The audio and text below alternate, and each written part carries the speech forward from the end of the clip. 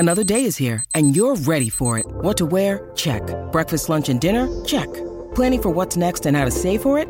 That's where Bank of America can help. For your financial to-dos, Bank of America has experts ready to help get you closer to your goals.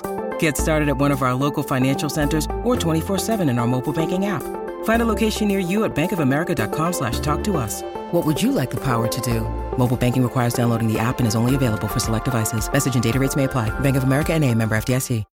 When you need mealtime inspiration, it's worth shopping Kroger, where you'll find over 30,000 mouth-watering choices that excite your inner foodie. And no matter what tasty choice you make, you'll enjoy our everyday low prices, plus extra ways to save, like digital coupons worth over $600 each week. You can also save up to $1 off per gallon at the pump with fuel points. More savings and more inspiring flavors make shopping Kroger worth it every time. Kroger, fresh for everyone. Fuel restrictions apply.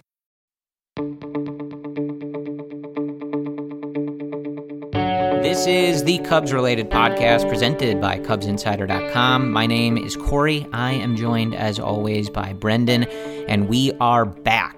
We took the week off with New Year and the holidays and everything going on. Brendan and I both traveling, so thank you guys for letting us take one brief respite from this podcast, but we are back.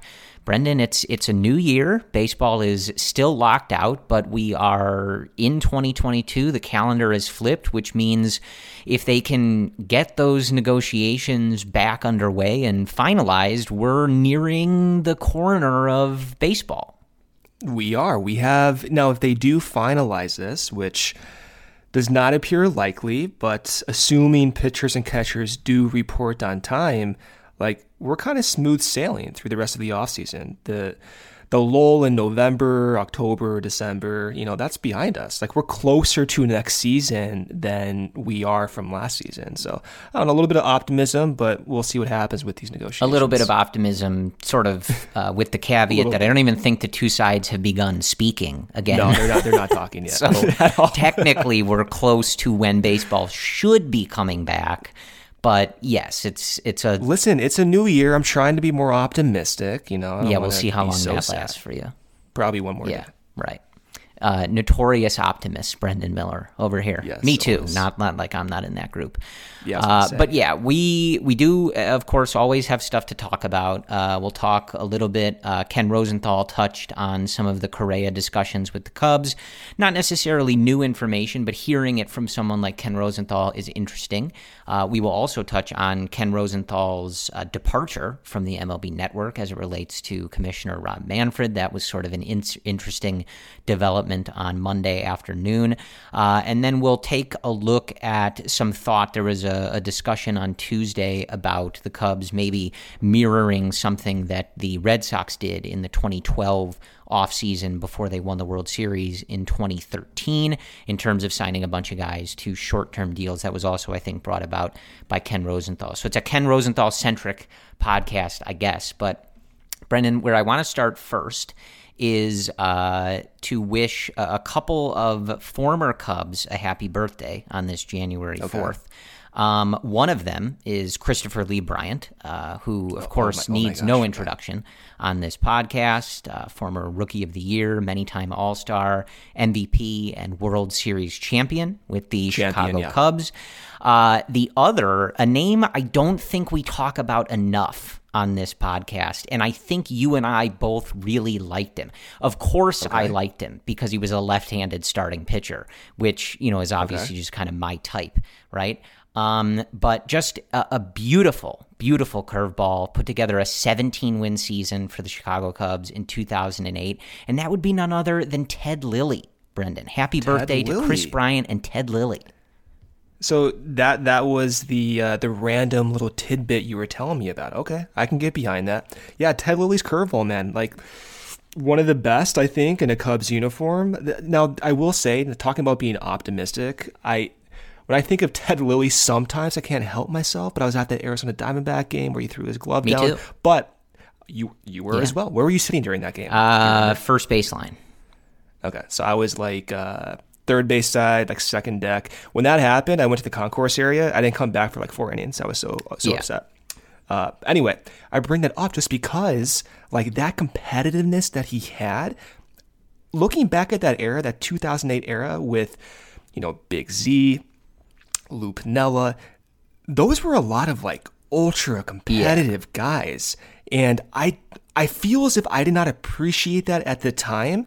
And I'm going through now with this lockout, some of those highlights from that era, a lot of good memories, man, that I don't remind myself of often enough. Yeah, I think because of the way 2007 and 2008 end in the playoffs, 2007, like you were talking about, the sweep against the Diamondbacks, 2008, the sweep against the Dodgers, like we kind of put those in the back of our brain, those seasons, a little bit, even though there's just some, really incredible moments throughout both of those seasons. Like the Aramis Ramirez walk-off against the Brewers gets brought up all the time. Like, of course, there's some moments that do stick, I think, in the collective memory. But in general, like there's a lot more than that. Those were really fun seasons that ultimately just had a very, kind of at the time, typical Cubs ending. I do think it's funny that it's really, I think, emblematic of you and I, and maybe Cubs fans in general, that the conversation started with wishing Ted Lilly and Chris Bryant a happy birthday, and it took you like 30 seconds to talk about a time when you were miserable related to Ted Lilly. As I was thinking about that, I'm like, oh my gosh, Corey's gonna yell like at me mere for bringing this seconds. Like, I remember Ted Lilly. Here's a time I was really miserable.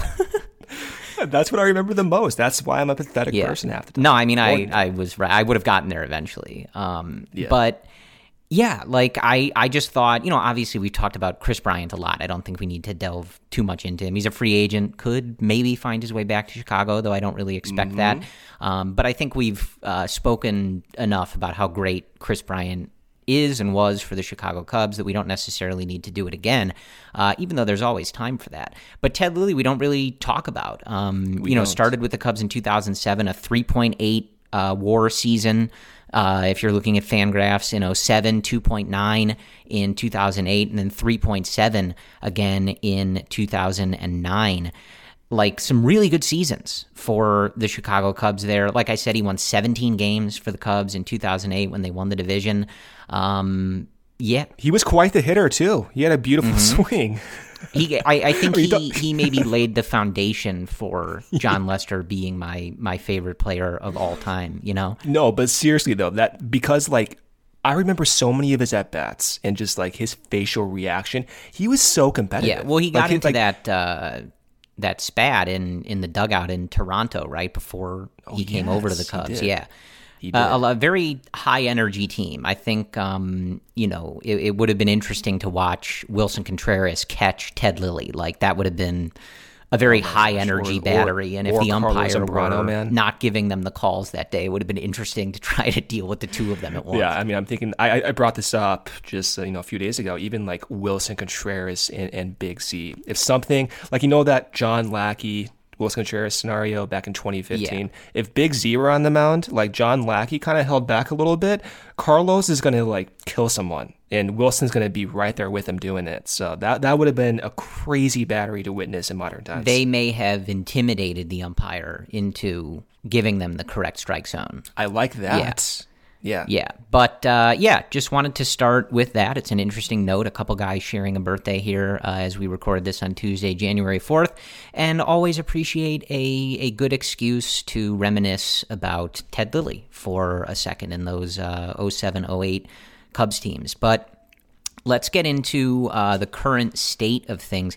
I guess let's just start with Ken Rosenthal getting dumped from the MLB Network, because I think we can touch on that. It relates to the lockout a little bit, and then we can move into some of the free agent stuff that Ken Rosenthal was talking about on Tuesday.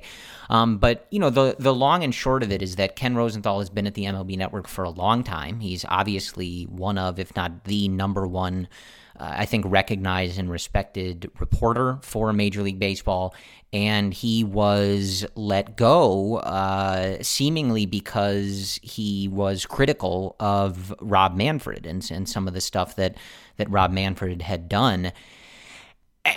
Like, not to get into like the absolute minutia of everything that Ken said and all this other stuff, but boy, is this a bad look. Brendan. I mean, this is just terrible. Like, you don't even have to like Ken Rosenthal, but a really widely respected and well-known reporter for the league being let go from the network because he had criticized the commissioner is a terrible, terrible look for the game, let alone if you want to get into what it just says about like Manfred's priorities and the state of the league and all that other stuff. But this was an interesting development on Monday, and it's not a good one.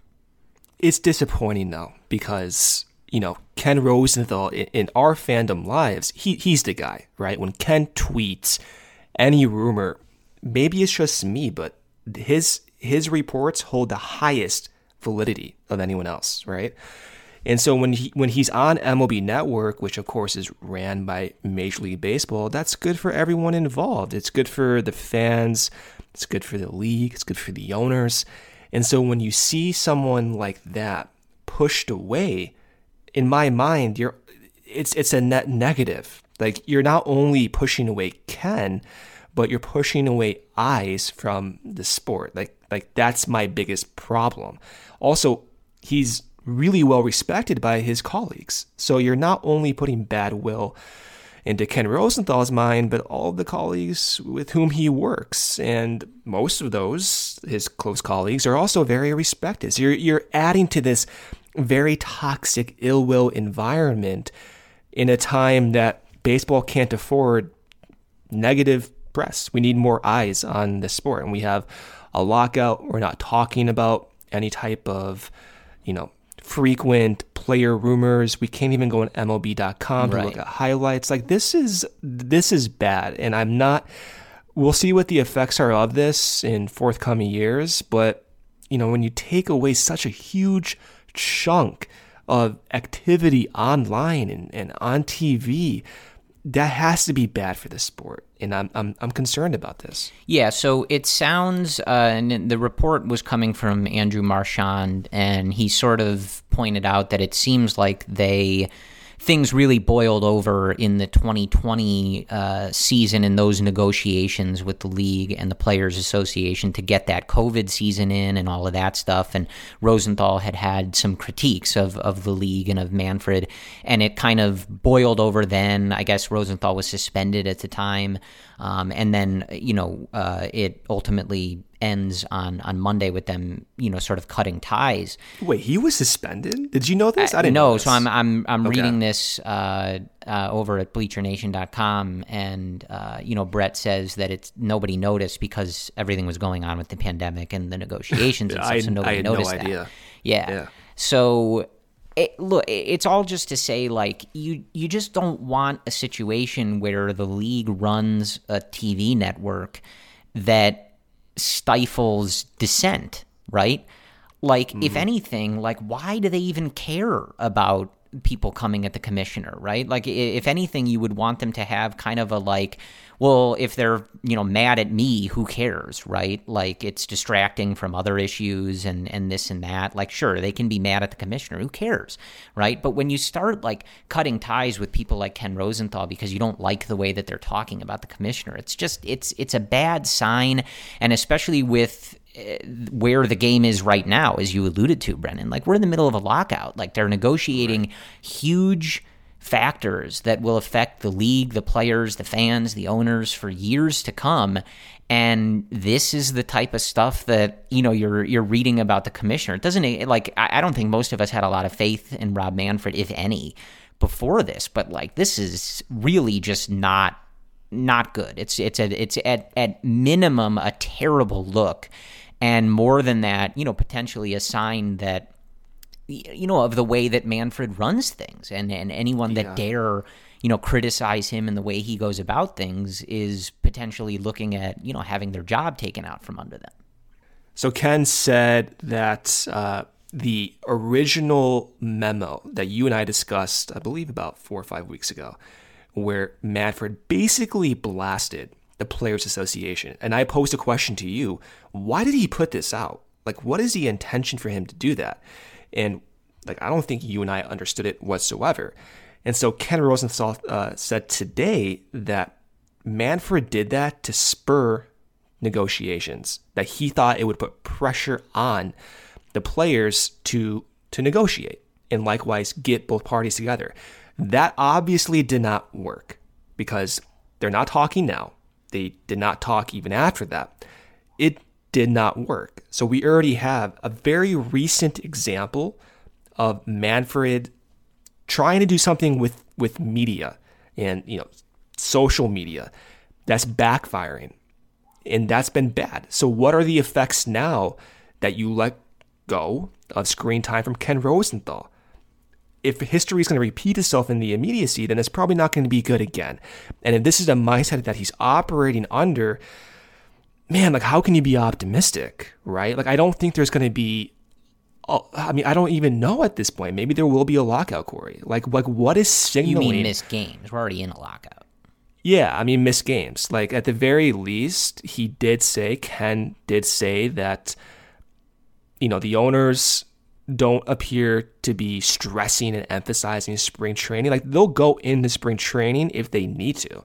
And that is like, for me, I hate that because I love spring training. Right. But that's the mindset they're already thinking is we may be missing baseball games. And if it's a little bit of spring training, then maybe it becomes a few more weeks. And maybe it becomes, we can afford to take 2 weeks off in April. And I thought that would never come to reality, but maybe I was too optimistic back then. Maybe this is actually a possibility that I haven't really thought about. Yeah, well, and it's a good point that you bring up where, that's kind of the thing. Like, now it's January of 2022. Like, typically pitchers and catchers report around the middle of February, like a little after like Valentine's Day, like the 15th or 16th, something like that. So, and they come even beforehand, like a week or two early sometimes. Right. So. Yes. Jason Hayward's usually in the cage working on his swing by now, actually. Yeah. But you're only a month and a half-ish out from starting to miss significant dates. And like, maybe pitchers and catchers reporting and that like kind of first wave of content from spring training is only particularly exciting to people like us. And I would assume if you're listening to this podcast, I would assume you get a little excited, like when pitchers and catchers report, and like last year, like seeing guys show up in that first batch of content from @Cubs and stuff like that. Dude, right? That's like my favorite content of the year. Yeah, so seeing those guys for the first time. Maybe it's not everybody that is super into that. Like, maybe the casual fan doesn't care, but you are kind of rapidly approaching dates where people do look forward to this stuff, and it may be inconsequential to like the bottom line to delay pitchers and catchers reporting or to miss a couple of exhibition games in the spring, right? It maybe isn't that big of a deal,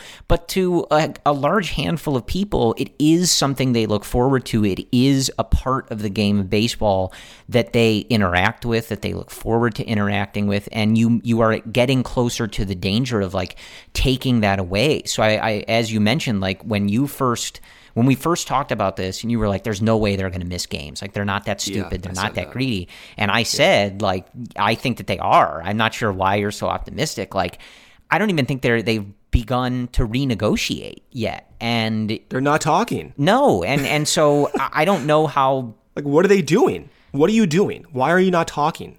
Like I have no idea. What is going on here? I really don't. Maybe they needed a break to kind of like catch their breath, get their heads together. It's been I don't know. 4 weeks, man. How many more weeks do you need to take off? Like, let's go, get to the table. It's a great question, and that's already removing the fact that we're now a few weeks into not having the free agency discussion, not having trade discussion, all of that stuff that kind of keeps us going during the winter. And so it's a pretty perilous spot that they're in.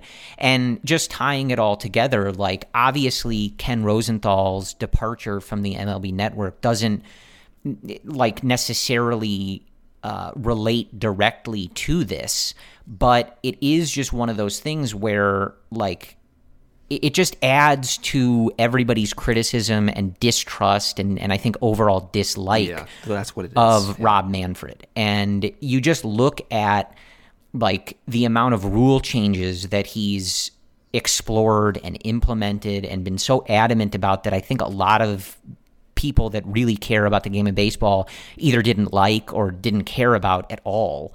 You look at the work stoppage they're in now. You look at just a lot of the issues and the way that Manfred has even talked about the game. You remember his comment calling the World Series trophy a piece of metal the one time, right? Mm-hmm. Like, it just sort of adds to this pile of like, how could anybody think that the game is in the best hands when it's in Rob Manfred's hands? And I know, like, usually nobody likes commissioners, right?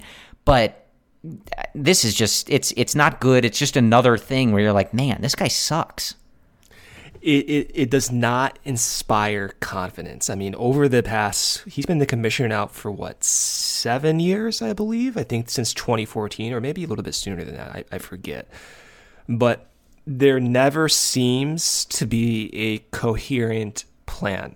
Like, he's flipped from rules changes, speeding up the game, to maybe trying to implement more betting and maybe not emphasizing game time anymore, to now the media backfires, to the COVID mishandling. I think all tied together, it's not just one individual part, although if you're a fan, you might be consumed with one of his particular shortcomings, but it's the giant sum of what he's done or not has done. And that's not inspiring confidence. And so that's like losing Ken to MLB Network, maybe it doesn't have as significant of an effect in, at the end of all of this, but it suggests that what's going on in Rob Manfred's mind, in his commissioner's office, the people he surrounds himself with, that operation is not functioning, and that's concerning. And he does represent, I know, the owners, but there has to be some leeway here. I also remember, too, when he was being interviewed by, I think it was ESPN or Baseball Tonight, right at the onset of the pandemic in 2020, just jogging my memory. The emphasis was, the owners are going to be losing so much money. But then you're thinking about, some of those players and some of those fringe minor league players and all that stuff. It's like, what are we doing here? Like, is this the guy who's truly going to lead the sport in an environment, a media environment that's rapidly changing? Like, you're so unaware of how you're being perceived and how the sport's being perceived. And for you and I, Corey, like, we're going to be watching these games in 10 years, 20 years, hopefully 30 plus years. He's not going to be the commissioner then. The owners are likely not going to be owning their same teams then. But it seems to be that there's not really a strategy to make the game healthy to last for that long period of time. And I think that should be concerning for everyone. And it's just time and time again, he keeps showing examples of this lack of awareness, Corey. Yeah, and I think just sort of wrapping it up, like, the long and short of it to me is that he has put such a particular emphasis on things that can make the game more entertaining for, like, a casual fan, right? Well, you know what's really not entertaining for a casual fan? Hearing people bickering about the league being in a lockout and conversations between the league office and the Players Association. Like, I promise you, people that weren't watching a baseball game in the middle of June before this are definitely not interested by what is going on right now. And obviously you can't control the fact that you had these conversations a couple years ago to set up the COVID season. Like, obviously that was a unique situation, but that doesn't change the fact that this is now the second labor-related sort of situation and ongoing negotiation that you've had publicly in the last couple years. Like, it's just not like, I'm not an expert on how to bring fans in because I'm not a casual fan, but this type of stuff is not it. And the commissioner getting into fights with reporters because they don't like what they said about them is also not going to help. So getting into now some of the stuff that Ken Rosenthal, who is still a reporter, whether or not he's a part of the MLB Network or not, he still does report things.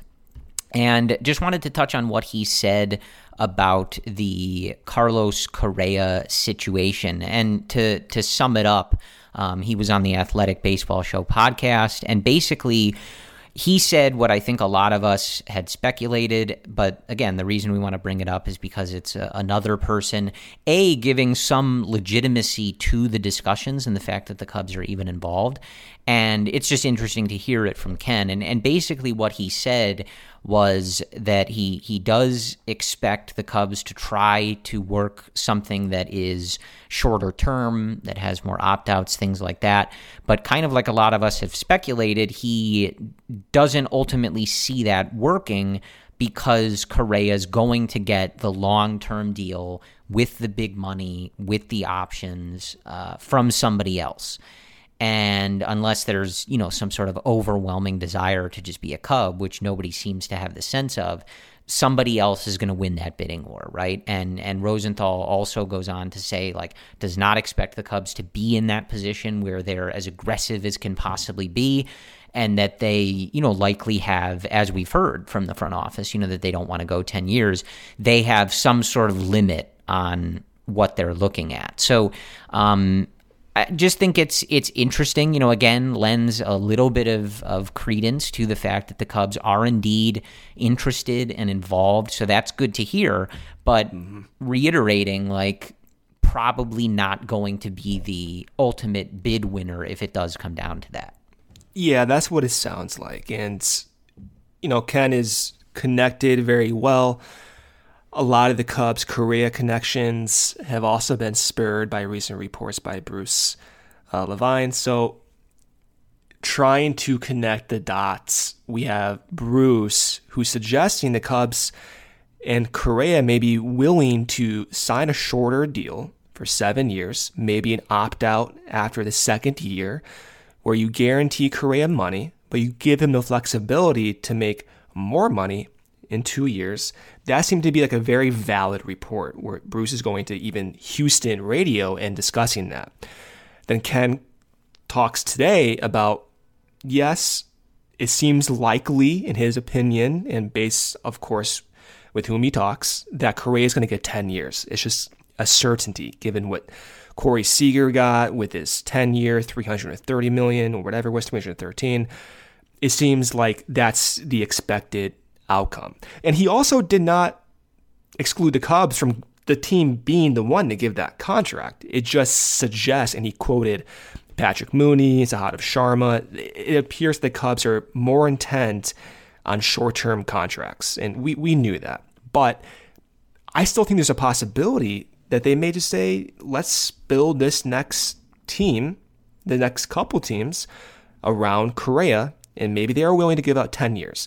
But the other tidbit that really caught my attention in addition to those were he expects Correa to get opt-outs even within a 10-year deal. And that was a little surprising to me, just because I assumed if you're going to offer someone stability for a decade and offer, almost $500 million, I would have imagined that the opt-outs are not going to be offered.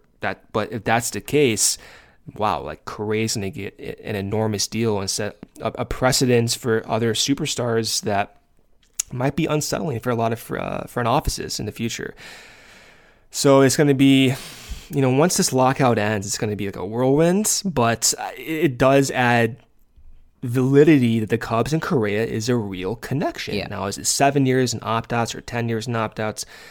I think we prefer shorter timelines, but I prefer Correa on the Cubs. So whatever it takes, I feel as if, the Cubs are in position to do it. It's just a matter of Jed wants to commit that long-term and maybe sacrifice flexibility by giving Correa 10 years. Right. It when you put all of it together, all the reports we've heard, all the speculation, it really does seem like a couple things are clear, right? One is that the Cubs are actually seriously involved.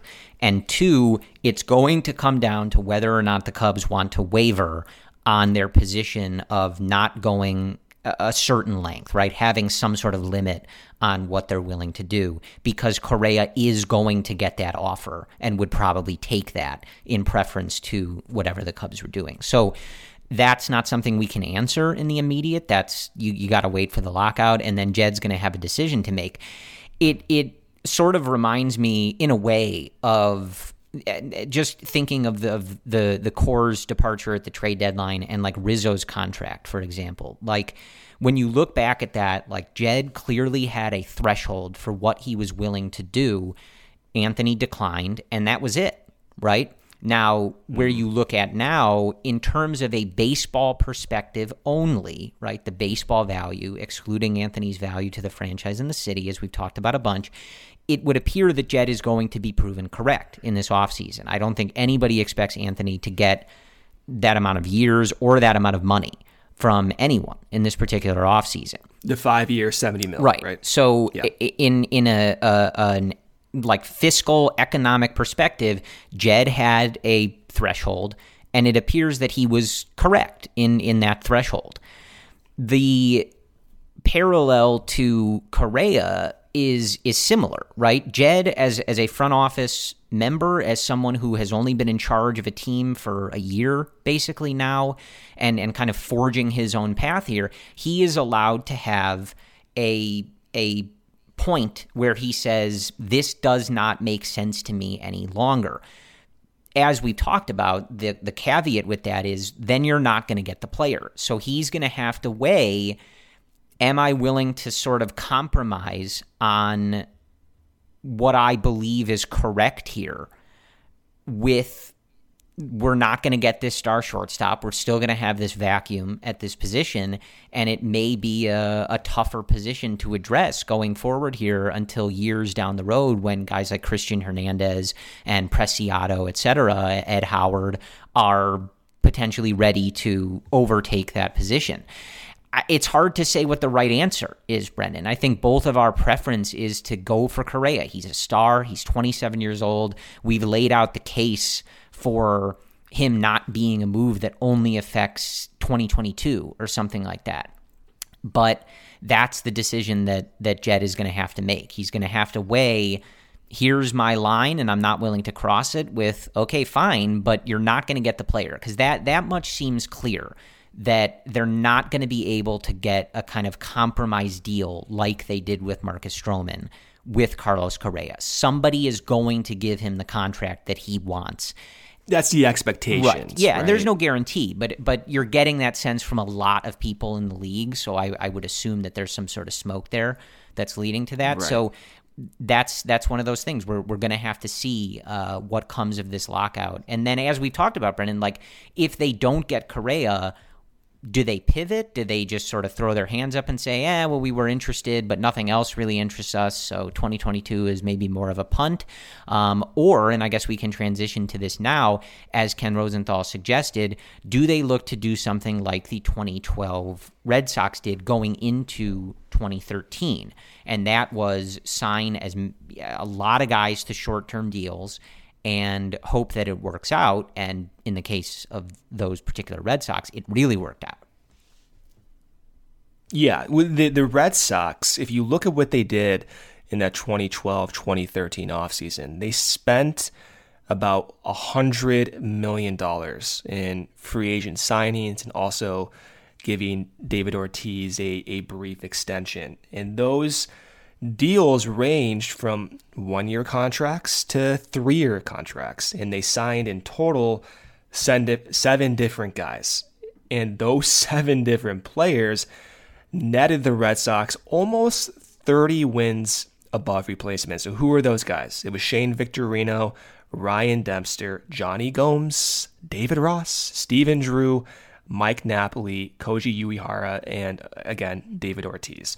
And the most expensive of that bunch was Victorino, 3 years, $39 million. So they evenly spaced apart this money. But Victorino got significant playing time. Dempster was a starting pitcher and transitioned to the bullpen that year. He was a staple in that particular team. And then Johnny Gomes, he was a playoff hero. David Ross, he caught the final out to win that World Series.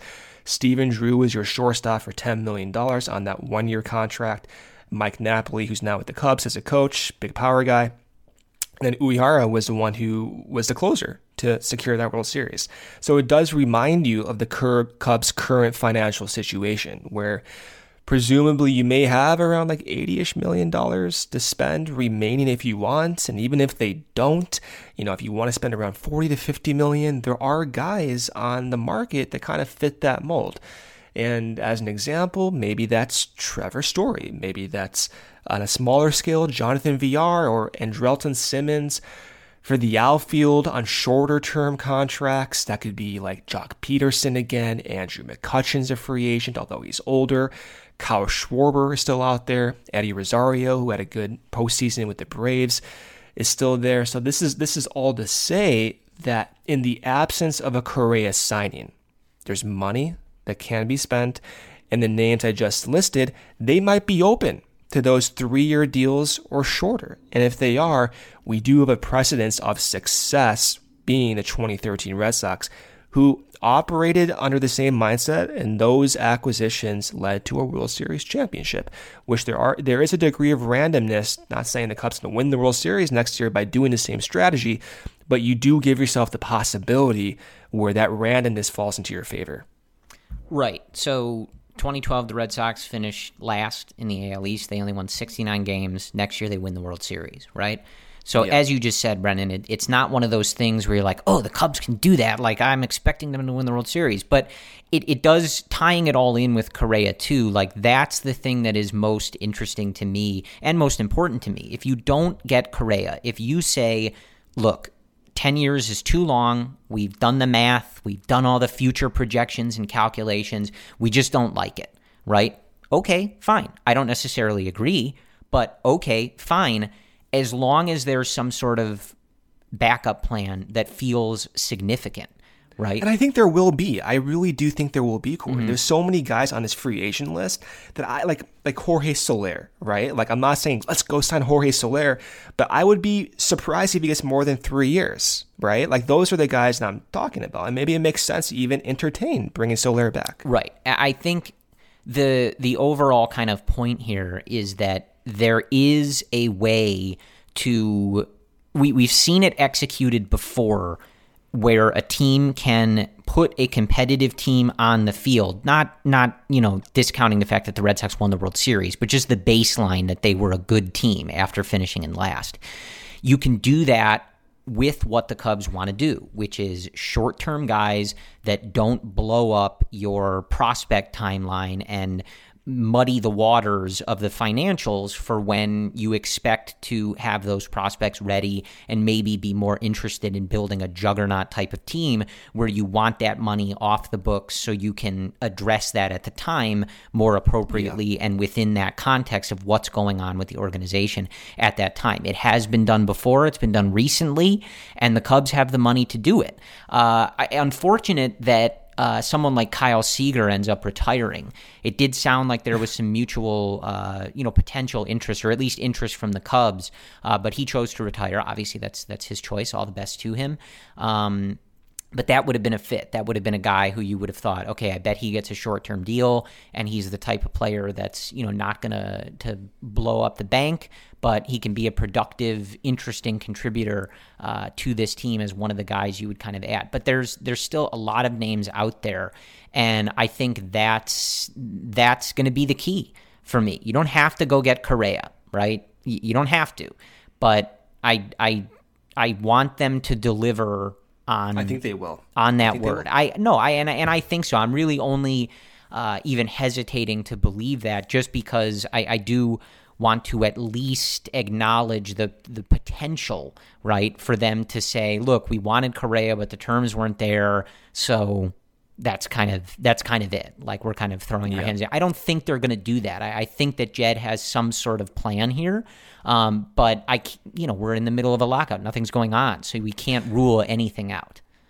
The Steven Matz negotiations that we got details about following his signing with the Cardinals, the Cubs were willing to go 3 years with Steven Matz, and they went 3 years with Stroman.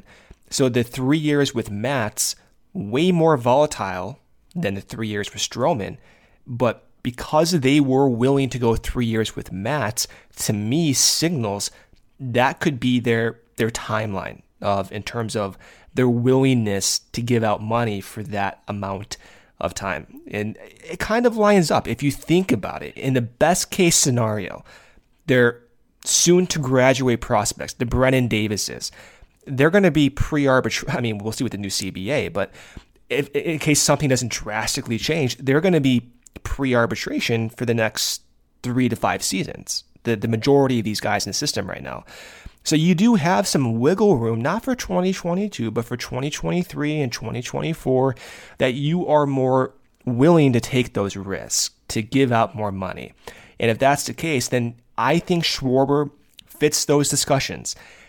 Soler might fit those discussions. Even Castellanos might fit that type of criteria. Maybe he wants more than 3 years, but if the Cubs come at him and say, hey, here's $25 million for the next 3 years per season or whatever, I don't know even if he's interested in that, that might be a scenario that makes sense for everyone involved.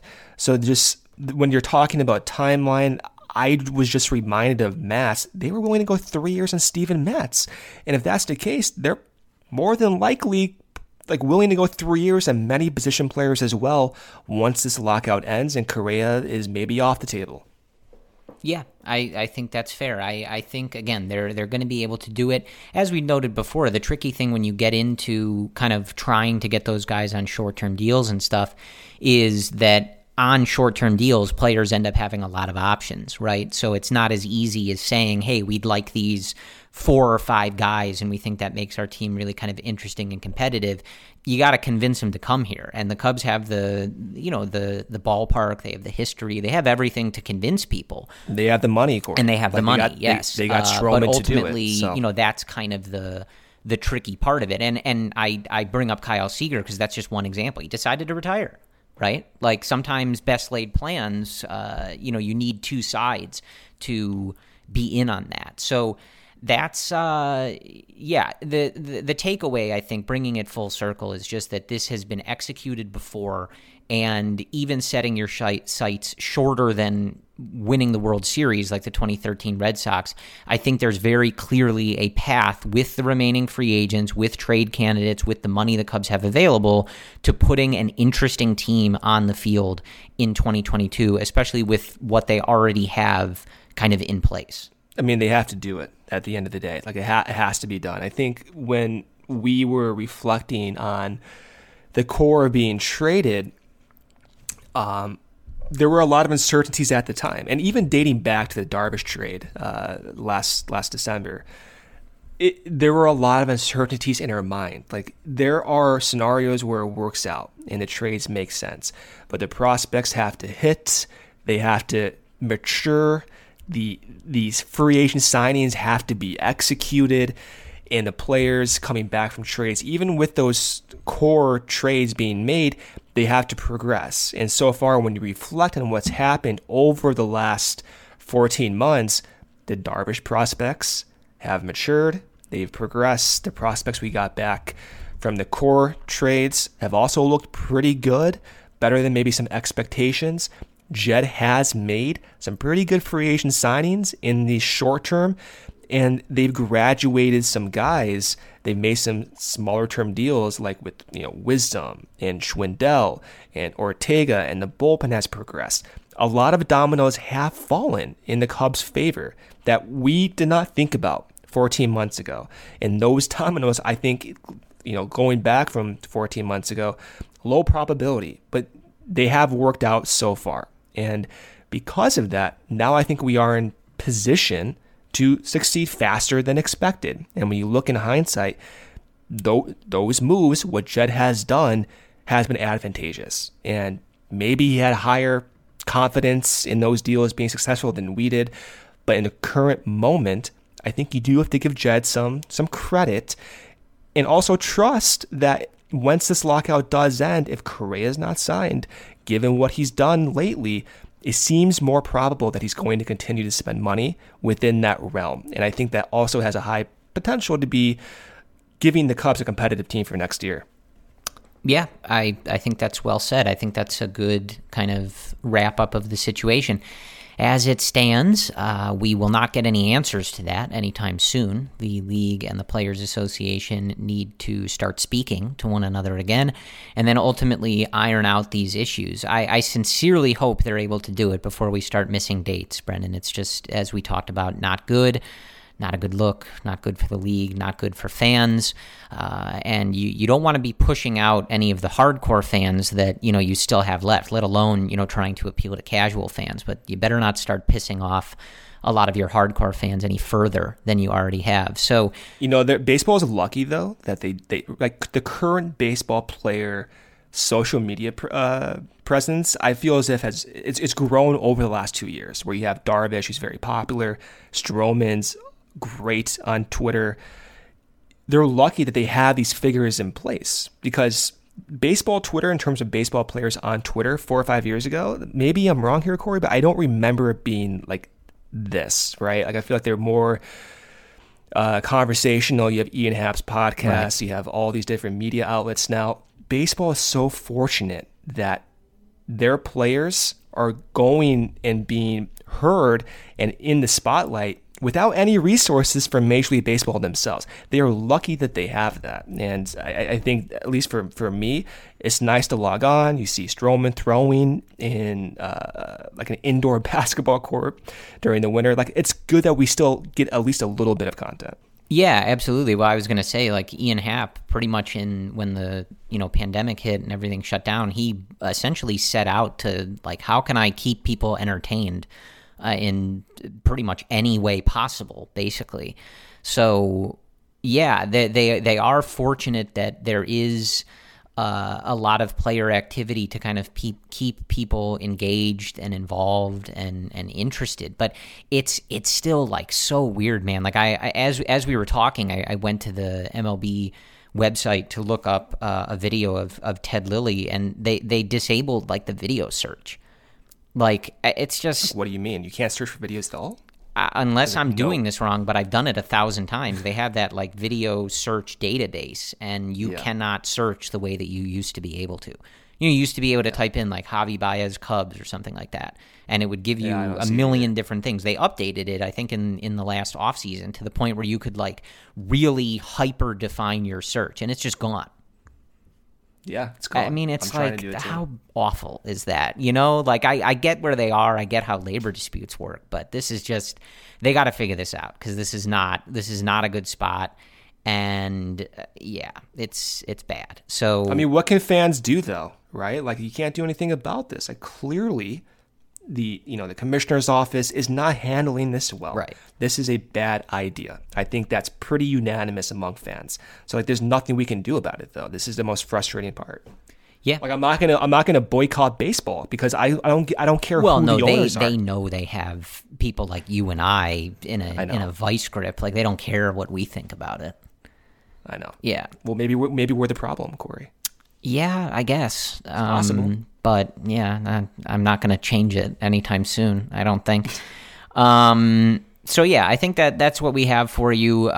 We will, of course, if anything breaks imminently, we'll jump back on here and get back to doing this more frequently. But for now, we're going to stick to once a week, as the league is in a lockout, and we can only give you guys so many different framings of a potential Carlos Correa contract and negotiation. So we'll keep it at that. But as always, thank you guys for listening. As we enter a new year, we're always very thankful for your guys' support of the Cubs related podcast, and hopefully sooner rather than later, we are gearing up for another season of Cubs baseball, rather than sort of mired in this muck of rumors and lack of player videos and substance from the league itself. So thank you guys as always for listening. We will talk to you next week, and as always, go Cubs.